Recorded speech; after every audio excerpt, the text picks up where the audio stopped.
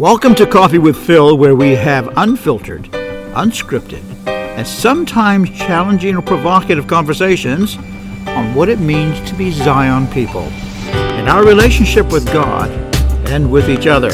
My name is Eugene, and I have the great honor of sitting with our senior pastor of Zion, Phil Strong, and leading this series of conversations. This is going to be a series of conversations that we're going to break up. It's about 35 minutes long. We're going to break this up into about 4 or 5 different conversations as I was able to engage with Phil and just kind of go tiki-touring around various different subjects. And so enjoy. This is going to be fun. I want to go far-ranging. I want to just go tiki-touring. I'm going to follow my nose a bit. And you will hear the odd clink of a glass or a spoon or a cup, because after all, we are having coffee with Phil. Today, I want to talk about what's God been dropping in your spirit? What's God been talking to you about in the last couple of weeks since we've heard from you last? Well, the honest truth is the weather, to be fair. It's a pretty ordinary conversation. Well, when you speak with the author of the weather, it doesn't have to be ordinary. Specifically seasons.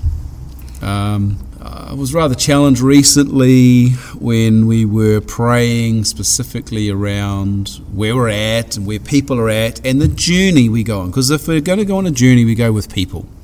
I often laugh as I quote or misquote someone at whom I don't recall, and I say, a leader who has no followers is just a strange man taking a walk in the woods. Yep. And so if no one's following, you can't really call yourself a leader. That being said, we're going on a journey as a community, as a people, and that's why we call ourselves Zion people, because that implies this collective, this family, community. So I've been thinking about the season the family's in. I've been thinking about the external environment, which is why I say God and I have been talking about the weather, because every season has different weather, there's a different climate, it has a different environment, it has a different participation with nature. So that's what God and I have been talking about. Okay. I just want to, so everyone knows, you're going to hear the odd car go by, and you're going to hear the odd sound, because we are sitting on the platform of Zion, the church, here in Te Awamutu. And we're not in a sound booth. We want this to be like a real coffee session. So that makes it real. You made a comment, Phil, about, or you alluded to, there's some changes going on. And the weather's changing. We're now moving into wintertime here. Yeah. And, we're about ready to hit right into the dead core of the winter months. We're down here in Waikato. It can be interesting. It can be full of clouds. It can be full of fog, wet, cold, but then you can have brilliantly blue skies the next day. Talk a little bit about the changes that's going on in this weather shift here in Zion. Yeah, so we're on a journey. We've been walking through transition, and we will continue to walk through transition. The company of people, the community, they all walk at the same time, but they don't all have the same pace, and they certainly don't arrive at the next destination at the same time. So you've got to allow people to take a journey. We've been going through change, and I think change is about transition, and seasonal change is also transitional. So winter, yes, the climate is cooler. We perhaps don't have as much energy. We're needing a bit more rest. Some of us feel like hibernating. We want to take stock of resources, what we've got to last us through the cold times. And we also need to let the season play out. I certainly am not a pastor that believes I'm God, and so therefore I don't control the seasons. Yeah. I can't determine when the leaves fall in the car park. I can't determine when the wind blows or the ice falls from the sky.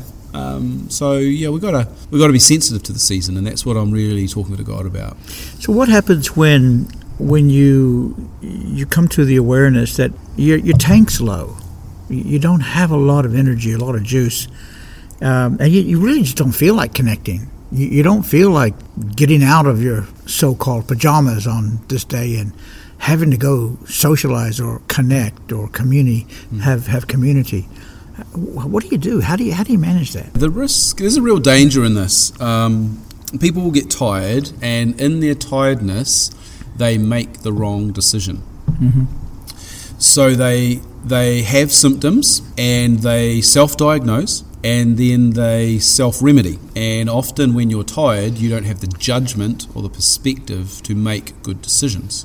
So let's talk about person A is feeling tired, is run down, doesn't want to connect, doesn't feel like being with people. Those are all symptoms. The worst thing that they could do is make a decision in that space that they should disconnect and that they'll take care of themselves, because they really don't want anyone else seeing them in their pajamas with the big red nose and the puffy eyes. And they hide. And that is the worst thing you can do. So what we've got to learn to do is rest in connection. Well, that's an interesting phrase, and I think I want to underline that. Rest in connection. What does that mean? Well, rest is the restoration of energy and strength, which are both different.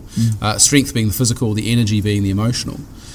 Rest is the restoration of that through a process. Connection implies that you're connected to something or someone.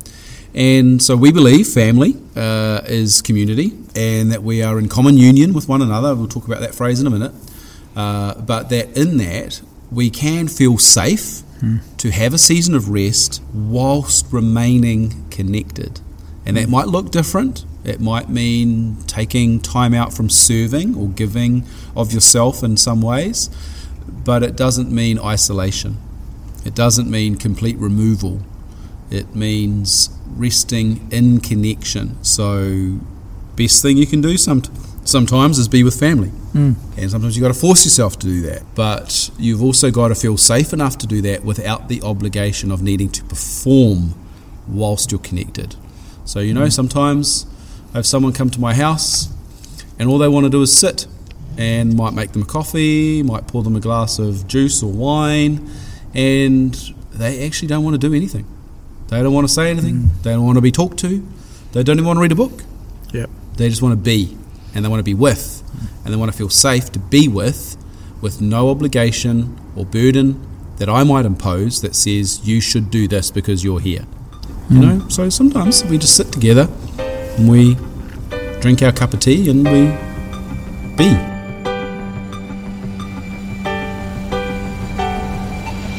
You have been listening to Coffee with Phil, where we have unfiltered, unscripted, and sometimes challenging and provocative conversations.